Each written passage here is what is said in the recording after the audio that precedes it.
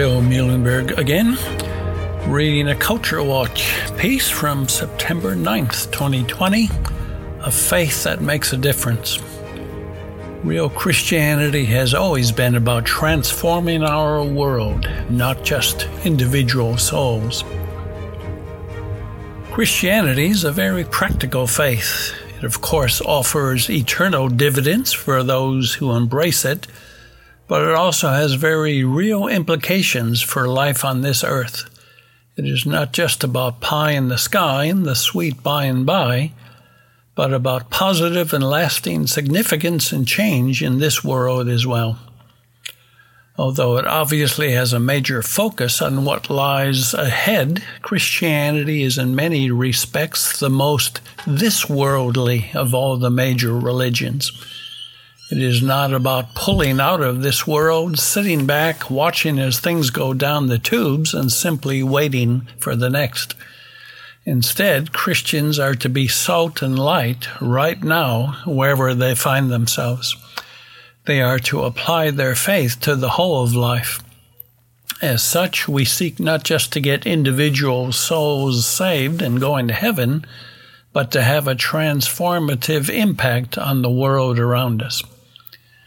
And that has always been the case. As we read in Acts 17:6, the early church turned the world upside down, and it has been doing so ever since.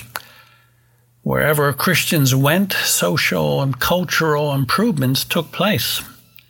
Christians not only evangelized, but they established hospitals, set up schools, engaged in various acts of social reform, helped to raise the status of women and children, and so on. The whole person in the whole world was ministered to, not just the soul. As the late Christian apologist Norman Geisler once put it, what sometimes escapes Christians is the fact that the responsibility to love other persons extends to the whole person. That is, man is more than a soul destined for another world. He is also a body living in this world. And as a resident of this time-space continuum, man has physical and social needs which cannot be isolated from spiritual needs. Hence, in order to love man as he is, the whole man, one must exercise a concern about his social needs as well as his spiritual needs. But sadly, not all Christians seem to get this.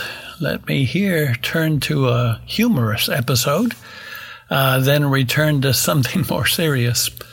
The other day on the social media, I shared a meme with these words: "I'm a Victorian, get me out of here." It's based, of course, on an Aussie television show, "I'm a Celebrity, get me out of here." And it refers to the horrific situation Victorians find themselves in under the most draconian and irrational lockdown in the entire Western world.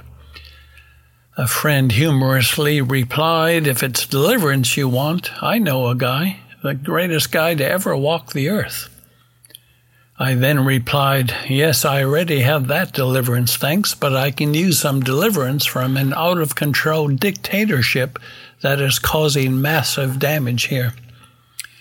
While he knew where I was coming from, and I him, sadly there would be many believers who do think just like that, and in all seriousness, they are dismissive of any attempts to make things better in this life and have their eyes only on the next. They have an overly spiritualized Christianity, one that sounds really devout and spiritual, but is far from biblical. These folks really do look down on Christians who take their responsibilities seriously as citizens of two kingdoms.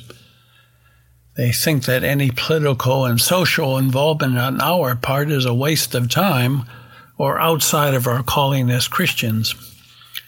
As but one example, there were some Christians who felt that the abolition crusade of English Christian parliamentarian William Wilberforce was a waste of energy, and that he should not have worried about blacks being in chains, because what they really needed was spiritual freedom.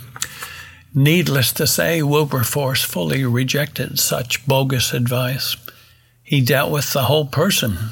Sure, he shared the good news about forgiveness of sins through the work of Christ at Calvary, but he also worked to show practical love for others, not just in his work on slavery, but in so many other areas as well.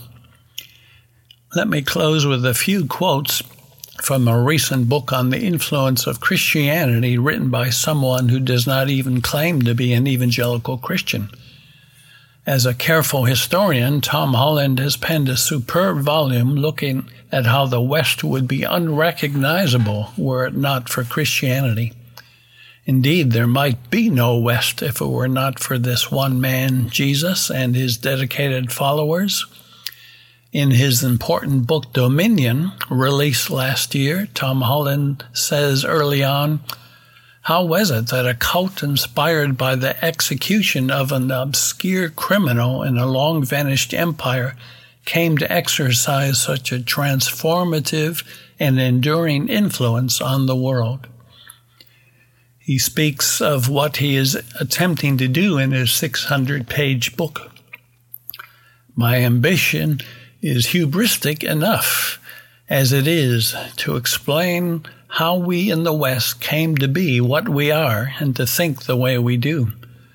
Already by the time that Anselm died in 1109, Latin Christendom had been set upon a course so distinctive that what today we term the West is less its heir than its continuation."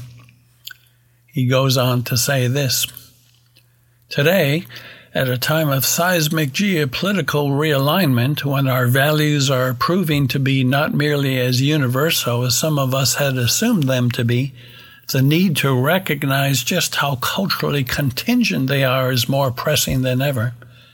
To live in a Western country is to live in a society still utterly saturated by Christian concepts and assumptions. This is no less true for Jews or Muslims than it is for Catholics or Protestants. 2,000 years on from the birth of Christ, it does not require a belief that he rose from the dead to be stamped by the formidable, indeed the inescapable influence of Christianity. Whether it be the conviction that the workings of conscience are the surest determinants of good law, or that church and state exist as distinct entities, or that polygamy is unacceptable, its trace elements are to be found everywhere in the West. Even to write about it in Western language is to use words shot through with Christian connotations, words like religion, secular, atheist. None of these are neutral terms. Although they derive from the classical past, come freighted with the legacy of Christendom. Fail to appreciate this, and the risk is always of anachronism. The West, increasingly empty though the pews may be, remains firmly moored to its Christian past. Indeed, he writes, Christianity may be the most enduring and influential legacy of the ancient world, and its emergence the single most transformative development in Western history. Yes, quite right. Let me offer one more quote, this time from his closing chapter. To be a Christian is to believe that God became a man, suffered a death as terrible as any mortal has suffered. This is why the cross, that ancient implement of torture, remains what it has always been, the fitting symbol of the Christian Revolution. It is the audacity of it, the audacity of finding in a twisted and defeated corpse the glory of the Creator of the universe, that serves to explain, more surely than anything else, the sheer strangeness of Christianity and of the civilization to which it gave birth. Today, the power of this strangeness remains as alive as it has ever been. Yes, the faith remains 2,000 years on, and that for at least two reasons. One, because it happens to be true, and two, because Christians took their faith seriously and applied it to all of life. They saw their faith as something that spoke to the whole person and to all of society. As a result, they really did change the world. Now I close my article with a for further reading section in which I offer 15 other books, all looking at the Christian basis for the West, the influence of Christianity, and all the good that the Christian faith has done over the centuries.